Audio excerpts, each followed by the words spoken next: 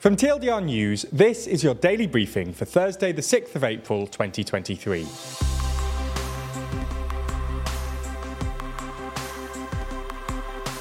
Good afternoon. In today's Spotlight story, we have a look at the prospect of negotiations over Crimea. This isn't the only thing happening in the world though, so we'll cover three of today's other important stories. And in our exclusive Nebula section, I sit down and quiz Rory on this week's events in the news. But first, what's happening in Ukraine? Russia's full-scale invasion of Ukraine may have begun a little over a year ago, but fighting between Russia, Russian-backed forces, and Ukraine have been ongoing since 2014. That year began with Russia annexing the Crimea from Ukraine, and the peninsula has been under Russian control ever since. One of the questions that's been asked since Russia invaded the country last year, and especially since Ukraine began retaking lost territory, is could and should Ukraine retake Crimea? Previously, Ukraine's President Zelensky has pledged to liberate all of Ukraine, including Crimea. One of his recurring demands before any serious peace negotiations is for a full Russian withdrawal from Ukraine. But this week, a top advisor to Zelensky has said that the Ukrainian government would be willing to discuss the future status of Crimea with Russia if Ukrainian forces manage to reach the border with Russian-occupied Crimea. The deputy head of the president's office told the Financial Times that if we succeed in achieving our strategic goals on the battlefield, and when we will be on the administrative border with Crimea, we are ready to open a diplomatic page to discuss this issue. He did add, though, that this doesn't mean that we exclude the way of liberation of Crimea by our army. As the Financial Times notes, this is likely to be some relief for Western officials, who, despite being on Ukraine's side, fear the risk of escalation if Ukraine tries to take Crimea by force. Reaching the border with Crimea won't be an easy task for Ukrainian forces, though an advisor to President Zelensky said on Wednesday that they would reach the boundary in 5 to 7 months.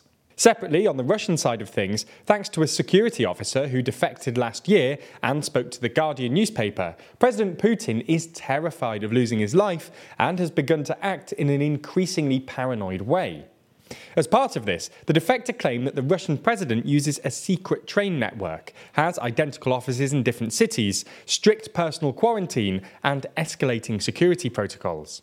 Talking about the train network, they argue that Putin uses them as it cannot be tracked on any information resource. It's done for stealth purposes. The defector went on to argue that our president has lost touch with the world. He's been living in an information cocoon for the past couple of years, spending most of his time in his residences, which the media very fittingly call bunkers. He's pathologically afraid for his life. He surrounds himself with an impenetrable barrier of quarantines and an information vacuum.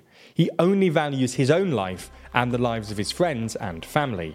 Okay, so that's our main story for today, but there's a lot more going on around the world. So here's a rundown of three other stories.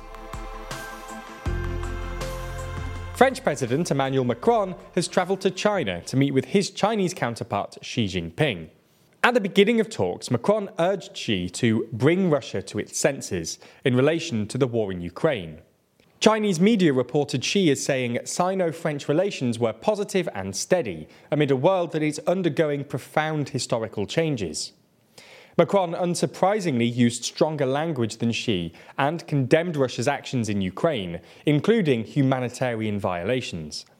Xi called for restraint from all political partners and said we need to ensure that civilians are protected and nuclear weapons are not used. Macron had said that he also plans to discuss business, climate, biodiversity and food security. He's travelled to China with a large delegation that includes business leaders and top executives from Airbus, LVMH, EDF and more, a move that has raised eyebrows among some. EU Commission President Ursula von der Leyen is also in China for talks. She warned last week that how China continues to interact with Putin's war will be a determining factor for EU-China relations going forward. There's more on the way, but be sure to subscribe and ring the bell to make the daily briefing part of your daily routine, or just search for us on your podcast app to listen along. While the next US presidential election is still a little way off yet, some candidates are already throwing their hats in the ring. And today, it seems like another member of the Kennedy family is looking to take on the top job once more. That's because Robert F. Kennedy Jr., son of Robert F. Kennedy and nephew of President John F. Kennedy, has announced that he has filed his paperwork to run for US President in 2024. Mr. Kennedy has made a name for himself in the States as an outspoken critic of vaccines and as a conspiracy theorist. This is something that has caused a bit of a rift for him within his own family. Back in 2019, 3 members of his family wrote an op-ed for Politico denouncing his views on vaccines, and in 2021, his own sister, Kerry Kennedy, said that he was very dangerous on the topic of vaccines. Kennedy is running as a Democrat, meaning that he could be up against President Biden at next year's primaries. Japan says it plans to fund defence projects in other countries, the first clear departure from its own rules that prohibit the use of international aid for military purposes. Japan is in the midst of its biggest military build-up since the Second World War, sparked by what the government describes as the severest and most complicated national security environment since the end of the war. The government is launching the Overseas Security Assistance, or OSA, which will be run separately from the Overseas Development Assistance, or ODA, programme. The ODA has funded all sorts of civilian infrastructure over the years, but the OSA aims to deepen Japan's security cooperation with other countries by enhancing their security and deterrence capabilities.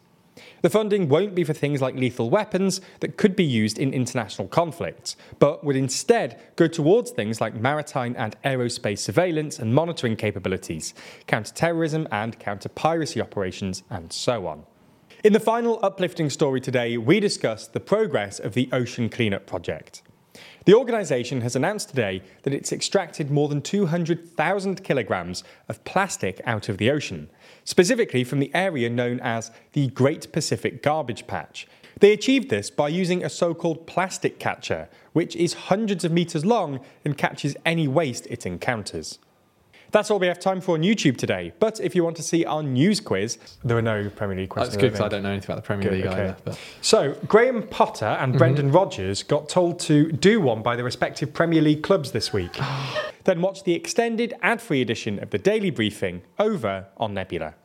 That's the streaming service we're building with a bunch of our creator friends, many of whom you're likely to be already watching. That means that by signing up, you not only get an extended ad-free daily briefing every single day, you also get to watch exclusive and ad-free videos from the best educational creators on YouTube. That's things like Real Life Law's incredible Modern Conflicts, which breaks down contemporary disputes around the world, Neo's Underexposure, which beautifully dives into complex and shadowy topics you've always wanted to know more about, or Extremities from Wendover Productions, which uncovers some of the world's most remote places. All of these are only available on Nebula, just like our extended daily briefings and a whole bunch of other exclusive TLDR content which never comes to YouTube. If you want to sign up, use the link in the description so that they know you came through us. That helps us out a whole lot,